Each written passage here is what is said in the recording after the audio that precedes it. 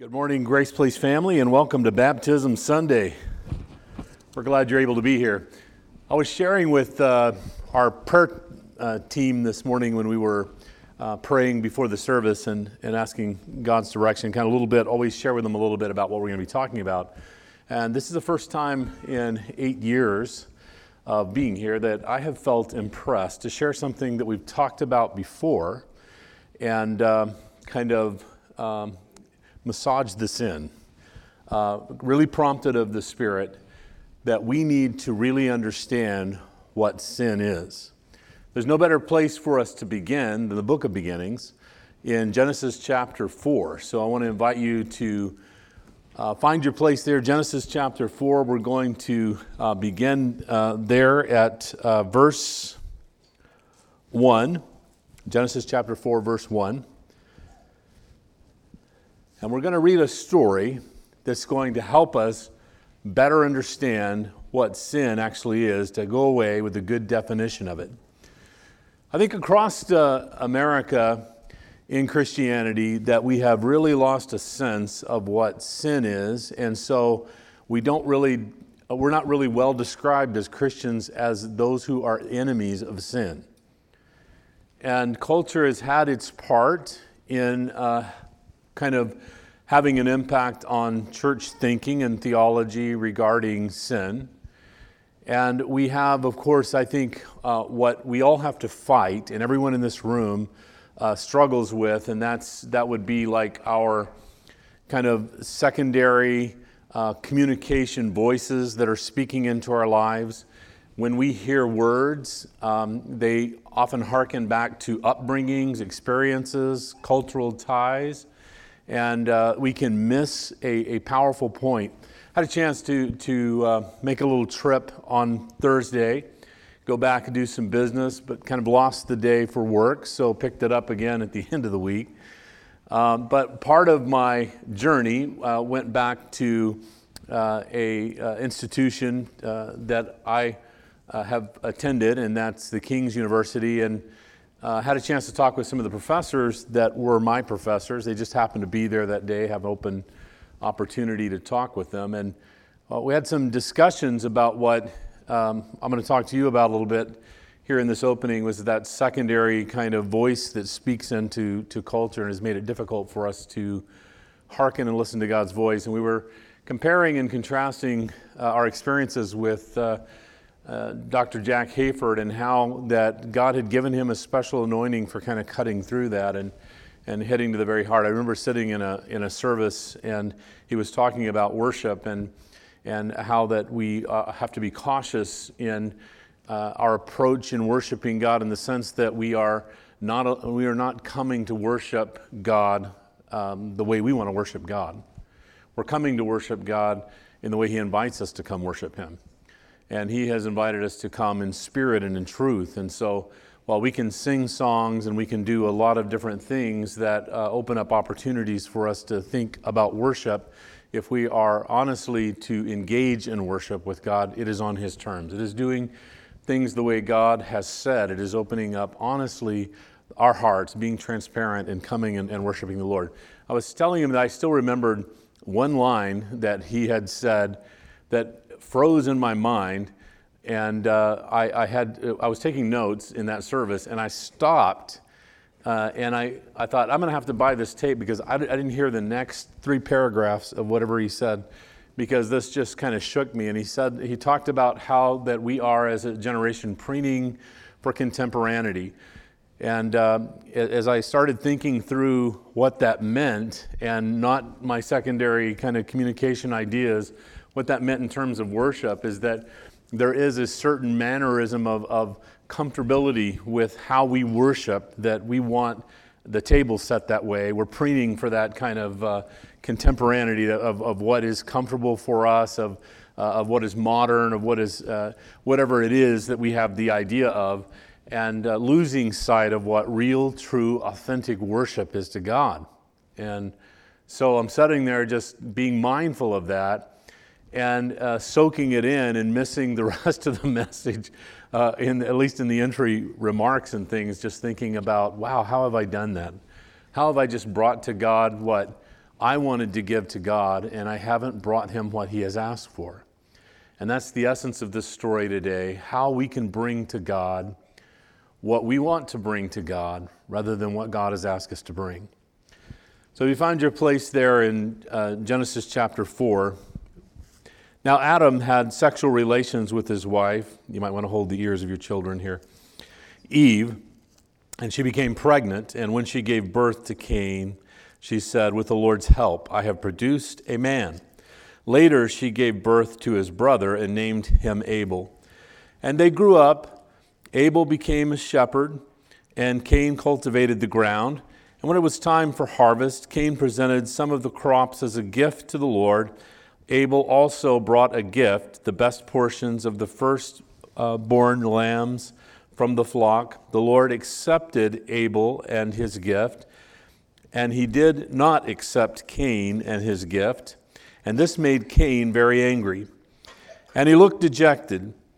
"Why are you angry?" the Lord asked Cain. "Why do you look so dejected? You will be accepted if you do what is right. But if you refuse to do what is right, then watch out.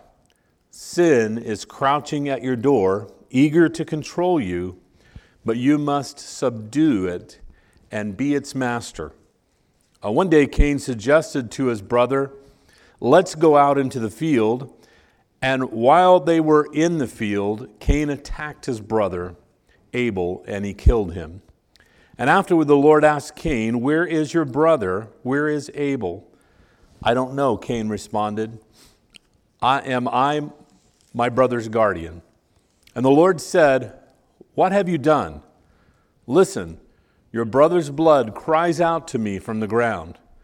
And now you are cursed and banished from the ground, but which has swallowed up your brother's blood. No longer will the ground yield good crops for you, no matter how hard you work. From now on, you will be a homeless wanderer in the earth."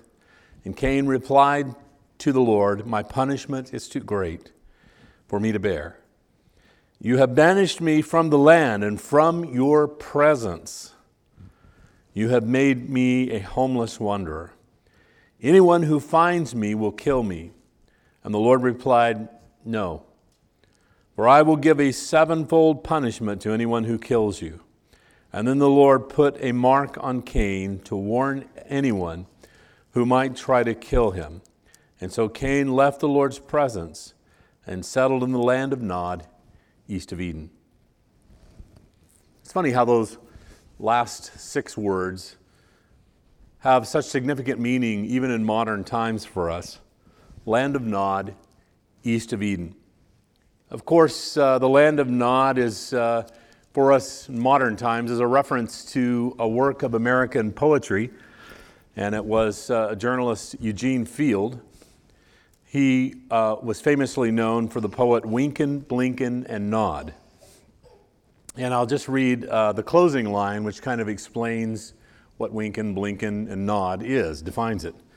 And the closing stanza of it reads, "Wynken and Blynken are 2 little eyes, and Nod is a little head.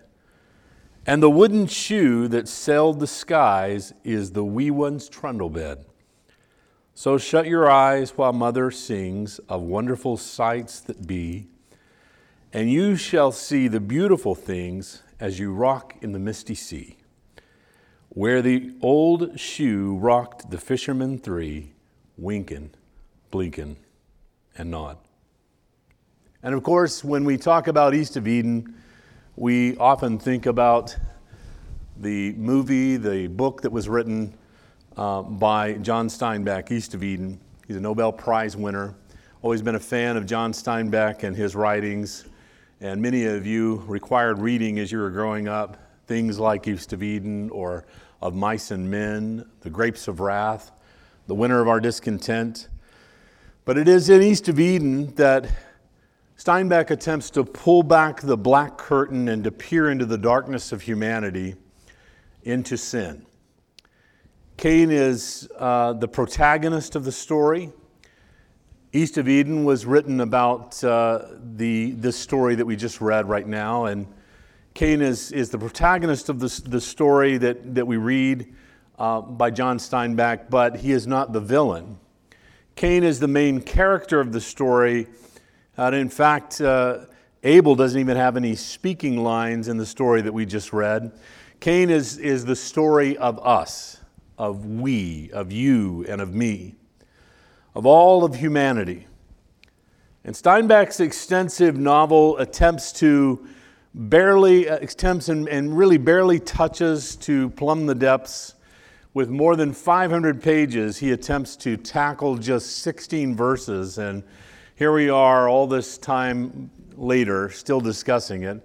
There's stories of Steinbeck after he had written this book, gathering all of his friends and fellow writers, and for hours and hours, days on end, they would talk through these 16 passages and try to see if they had in some way touched on what the reality of them really are. And this morning, I want us to touch on what is the nature of the essence of what is being spoken of in these 16 verses. Cain had a problem, and his problem was sin. And I want us to try to define sin, but I think it's good for us when we're defining something sometimes to begin by what it is not. And there certainly is a lot of confusion in Christianity and mainstream Christianity about what sin truly is. Sin is not wrong choices. Sin is not moral infractions. Sin is not a bad decision of your own free will. As a pastor, I often get the question that people would come up to me and begin a sentence with something like, is it a sin to do? Is it a sin to not do? Is it a sin? And everything about that question is wrong and moves us in the wrong direction. If anything can help us change our view of what sin is, I believe what we're talking about today can help us better understand and never again ask the question, is it a sin to or is it a sin to do something else? I want to share a passage of Scripture with you out of the book of Romans, where Paul illuminates further on the subject matter that we're talking about today. And it is Romans chapter 7. So if you want to find your way over there, Romans chapter 7, Paul really breaks it down for us and helps us get a better grip. And he begins there in verse 18 by saying, "And I know that nothing good lives in me. That is, in my sinful nature, I want to do what is right, but I can't. I want to do what is good, but I don't. I don't want to do what is wrong, but I do it anyway. But if I do what I don't want to do, I am not really the one doing wrong. It is sin living in me that does it." This was written over 2,000 years ago, and there's not a person in this room that doesn't immediately resonate with those words of Paul. What I don't want to do, I do. What I should do and I want to do, I find myself not doing. There's not a person in the room that doesn't fully understand exactly what Paul is saying here. And it's not just you. I mean, all of us know that individually we're not perfect.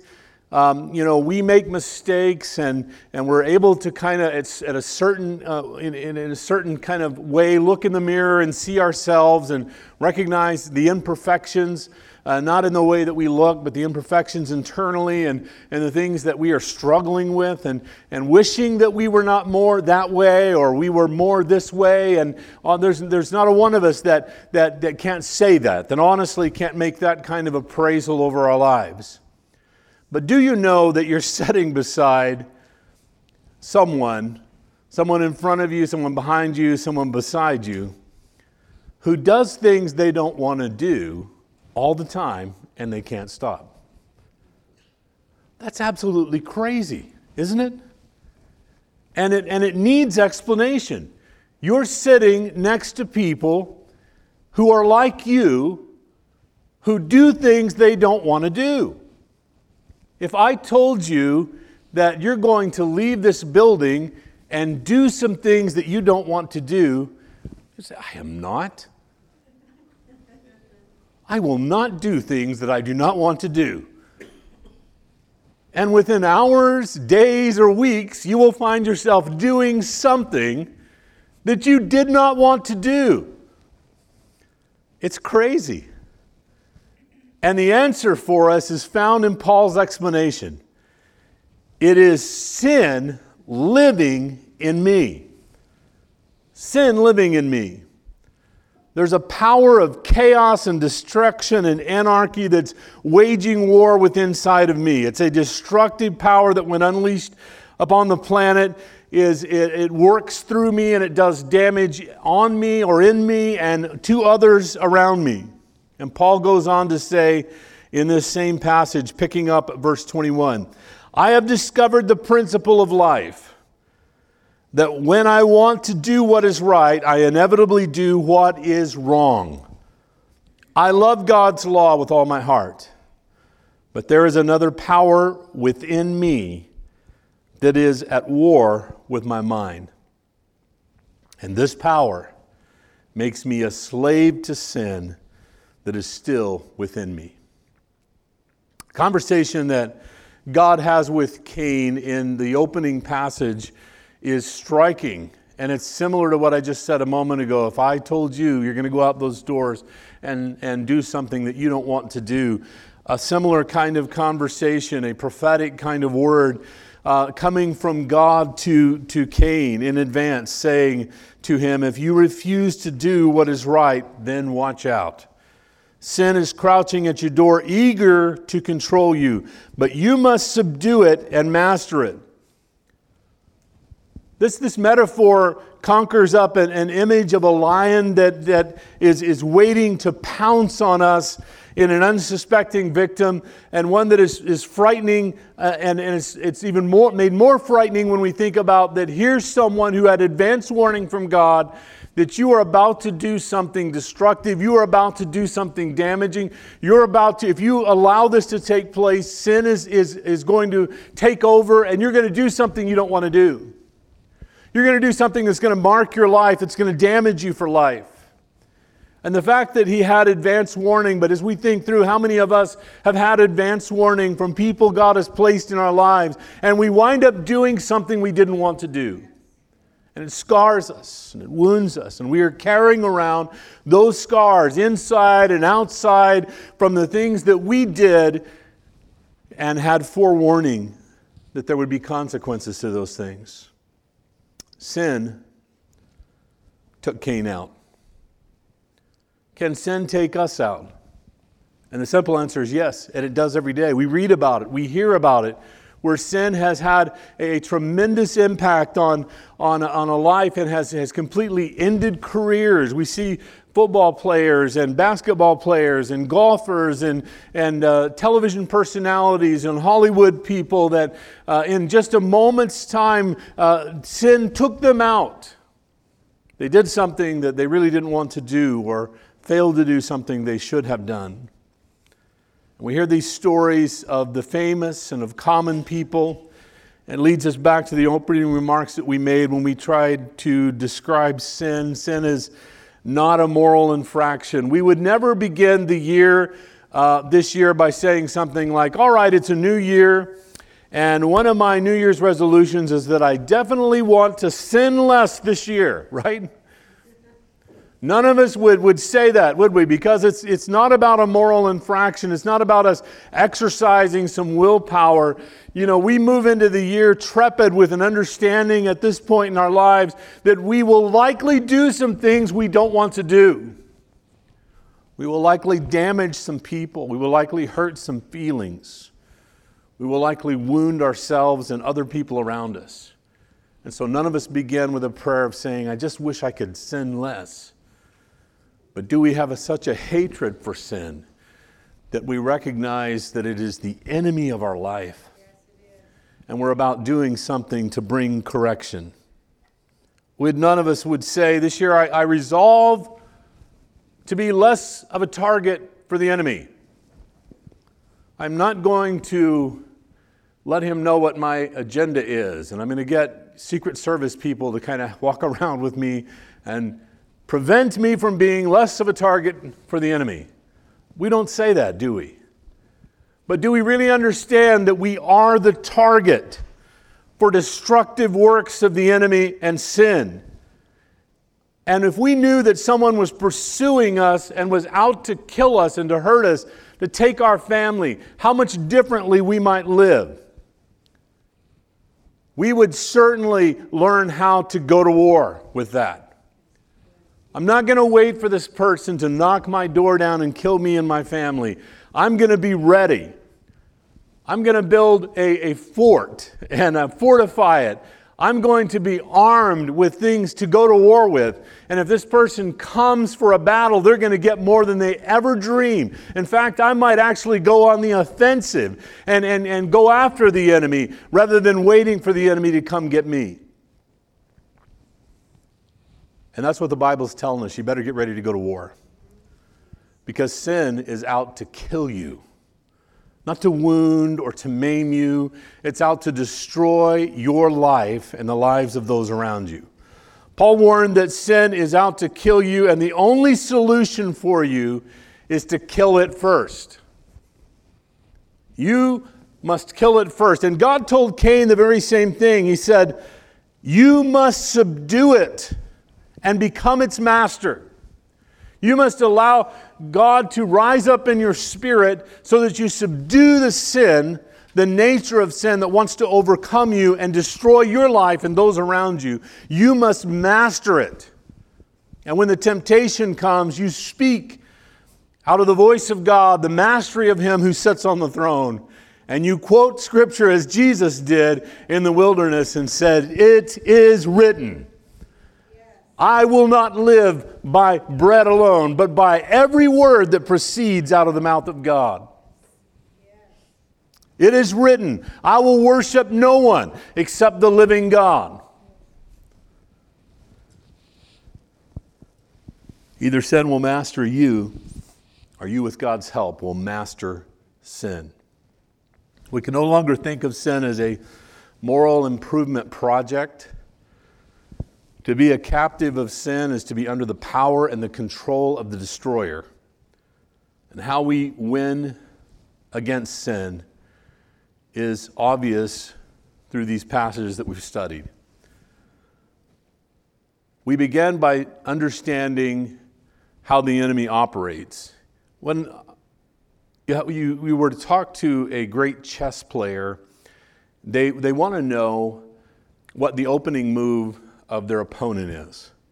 Because the opening moves, the first 3 or 4 moves, will set up their plan of destruction for the other player. And they want to know how they're going to move those pieces in the opening. And they study those opponents to see. And the strategy behind it is you want to hinder that plan. You want to stop that plan from advancing forward. Every world-class chess player is going to tell you that they will study the opening moves of their opponent so that they know.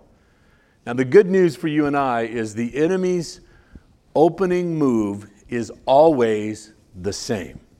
He never changes it. From the beginning all the way through Scripture, the same opening move by the enemy. Everything that opens you up to the sin nature taking your life over and destroying and hurting you begins with this. You know, God must not really love you. He doesn't let you do this, or you don't have that.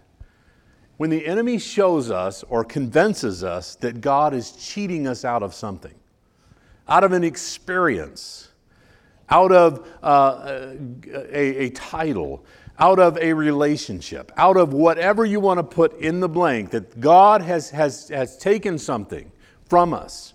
It was the opening line with Adam and Eve in the garden.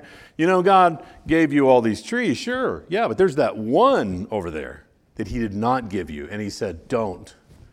He's cheating you. This is something good for you, and God's saying, I'm not going to give it to you, I'm going to hold it for me, because God doesn't want you to be like Him.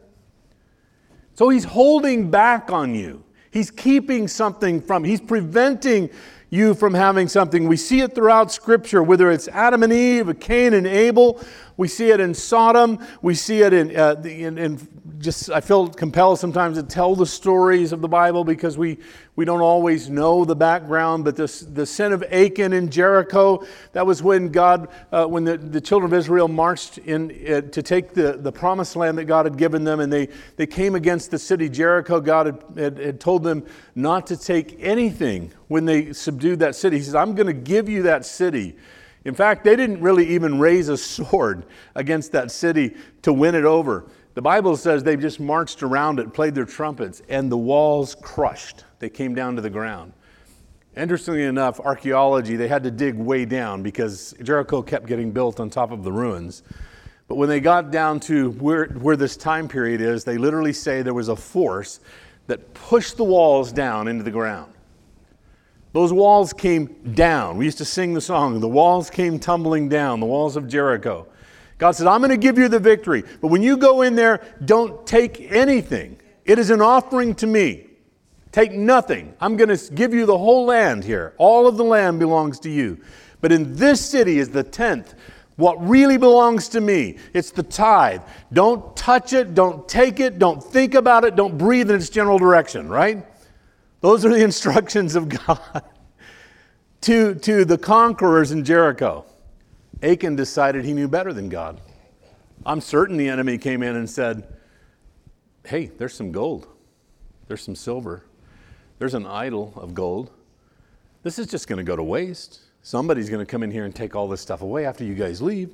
Grab a couple of things. You know, you got a kid going to college. You're going to need it later.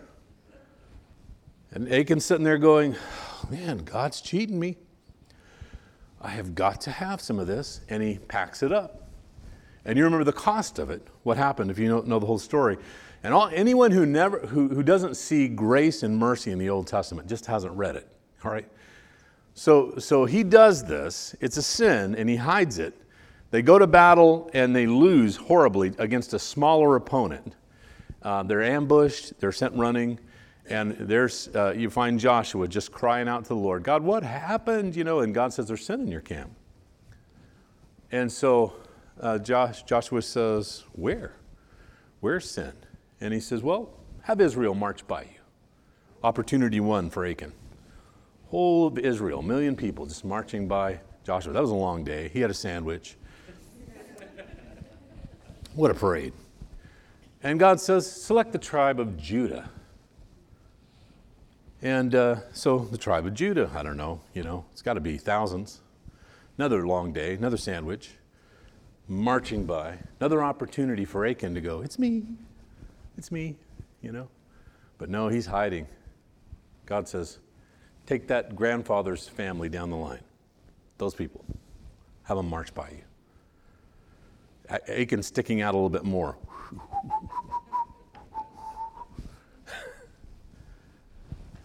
Nothing. No cry for grace, mercy from God. Hiding his sin in the tent. He's discovered, uncovered, and dealt with because he refused. Sin overcame his life. Saul with David. Those of you remember the story, the jealousy that began to take place with Saul, having learned that David had been anointed to be the future king. Saul went after him to destroy him. David's trying to take something that belongs to me. God's trying to cheat me out of something. David with Bathsheba. David standing up. It's an interesting opening passage. It says, at the time that kings went off to war, David goes to the roof. All the kings go off to war. David goes up to his roof and goes, I'm sure Satan's talking to him going, oh, God's giving you a great kingdom. Look at all this wonderful stuff. Ooh, look at that beautiful woman. God didn't give you that. God did not give you that woman. Why did he keep that woman from you? David's saying, I've been cheated.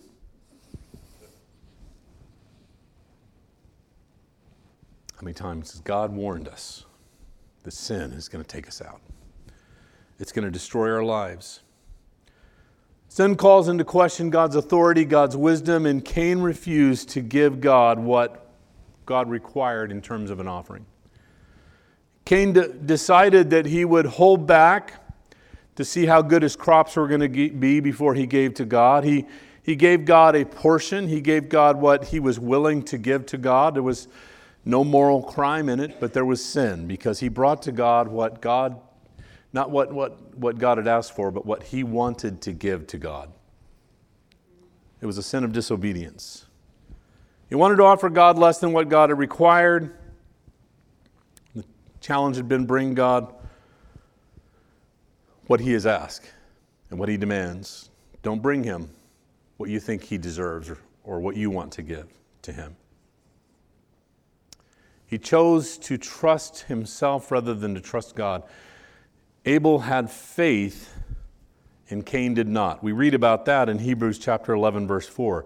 It was by faith that Abel brought a more acceptable offering to God than Cain did. Abel's offering gave evidence that he was a righteous man, and God showed his approval of his gifts.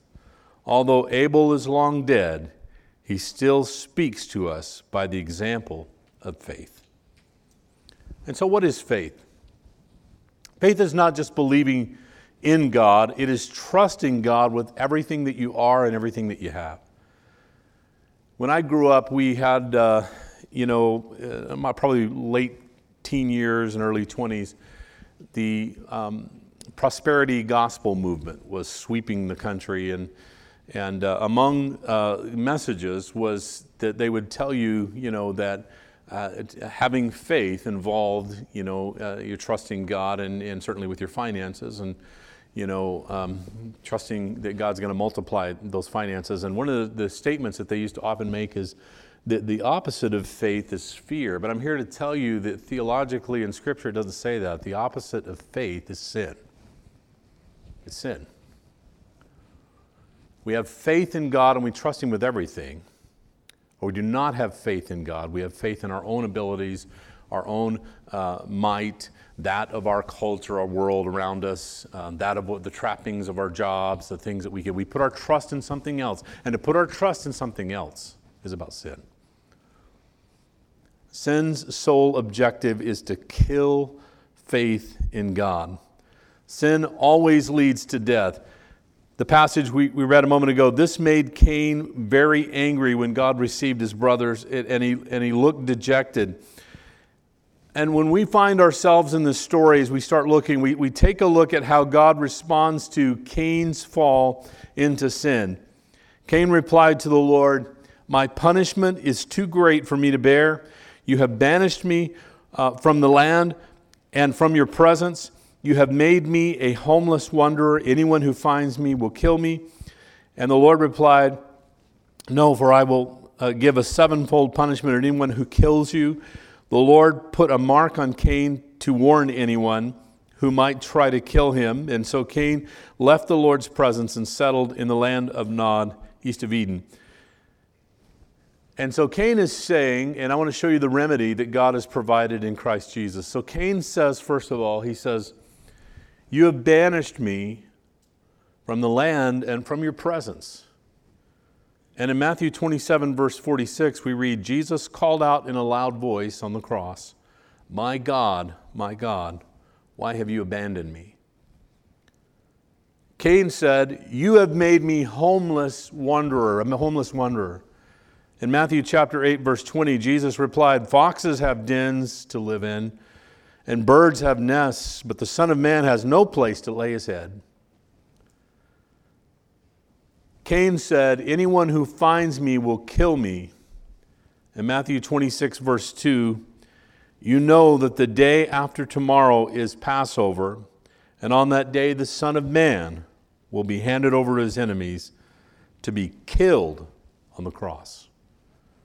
What did God do for Cain and for all of us? He let Jesus take our place.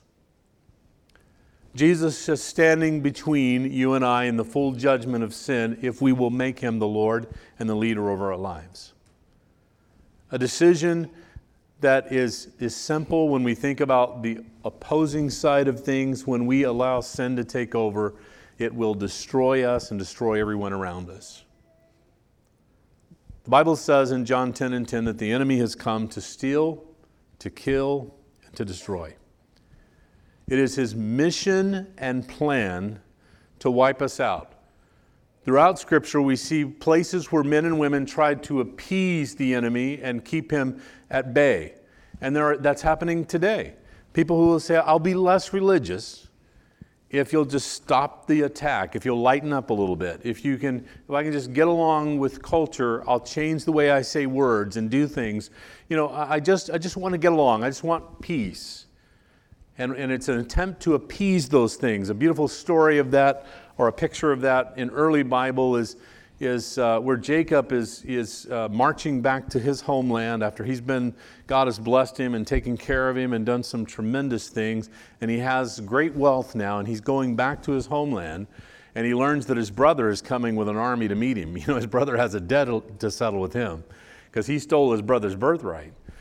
And so his brother is coming, and so he decides, how do I stop this enemy? I'm going to appease him. So he starts sending gifts. He sends, so many camels and so many goats and so many sheep, and he starts sending these offerings in advance so that it's kind of make his brother less angry.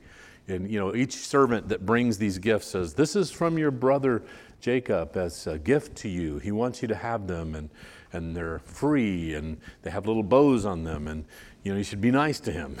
And it's us doing that with the enemy. You should be nice to me. You should just let me get along. I don't want to suffer all the consequences of behavior. Don't try to take me out. Wounding, I can put up with that. I've got a little wounds, got some scars. Don't take me out. But the enemy's plan is to kill you and destroy you. Destroy your name, to destroy everything that you love and is attached to you. That's the nature of evil. That's what evil is all about. It's about totally wiping you out. The fact that you were created by God, He has His fingerprints at any point on your life. That's what the enemy wants to wipe out. Turn to dust, completely destroy. He hates God, and he hates anything that God loves. And you are who God loves. And the enemy is out to take you out and to completely destroy you. I want to invite our worship team to come back. So what is sin? What is sin? It's not moral indiscretions. It's not a series of bad decisions that I've made. It's a nature inside of you that's out to destroy you and take over. And one of two options that you have with sin. You can give in and allow the enemy to do his work and destroy you and people around you. Or you can go to war.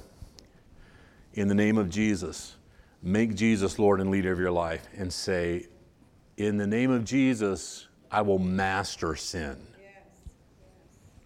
The Jesus in me will master sin, and sin won't be telling me what to do. I won't leave this place, walk out in the parking lot, and in a few hours be doing something I don't want to do. I will, in Jesus' name, stand firm and strong in Him. I'm not saying that we're perfect enough we can leave here today and we'll never fail or sin again. But I want you to have a good understanding of what that sinning really is all about.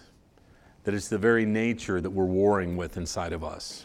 I'd like you to stand with me, and I want to take a moment for us to pray and make Jesus the Lord and the leader of our life. If you've never done this before, and this is the first time that you are really asking Jesus to be the Lord and the leader of your life, I want to talk to you after service, myself or Michelle. See us and let us know, because we want to give you some tools. We want to encourage you in your walk. It's not something easy. It's not just, okay, I made this little decision, now I can go on with my life and live the way I want to live. You need to have an education about how to live right in Jesus, how to move forward and to please Him. And we want to help you do that. That's what coming to church is all about: discipleship, growth, development in Him. Will you repeat these words with me? Lord Jesus, I come to you just as I am. I ask you to forgive me of all my sin. I ask you to be the Lord and the leader of my life. I know you died for me, and you rose again, and I invite you to be Lord over my life, to give direction to my life, every day and every moment. In Jesus' name, amen.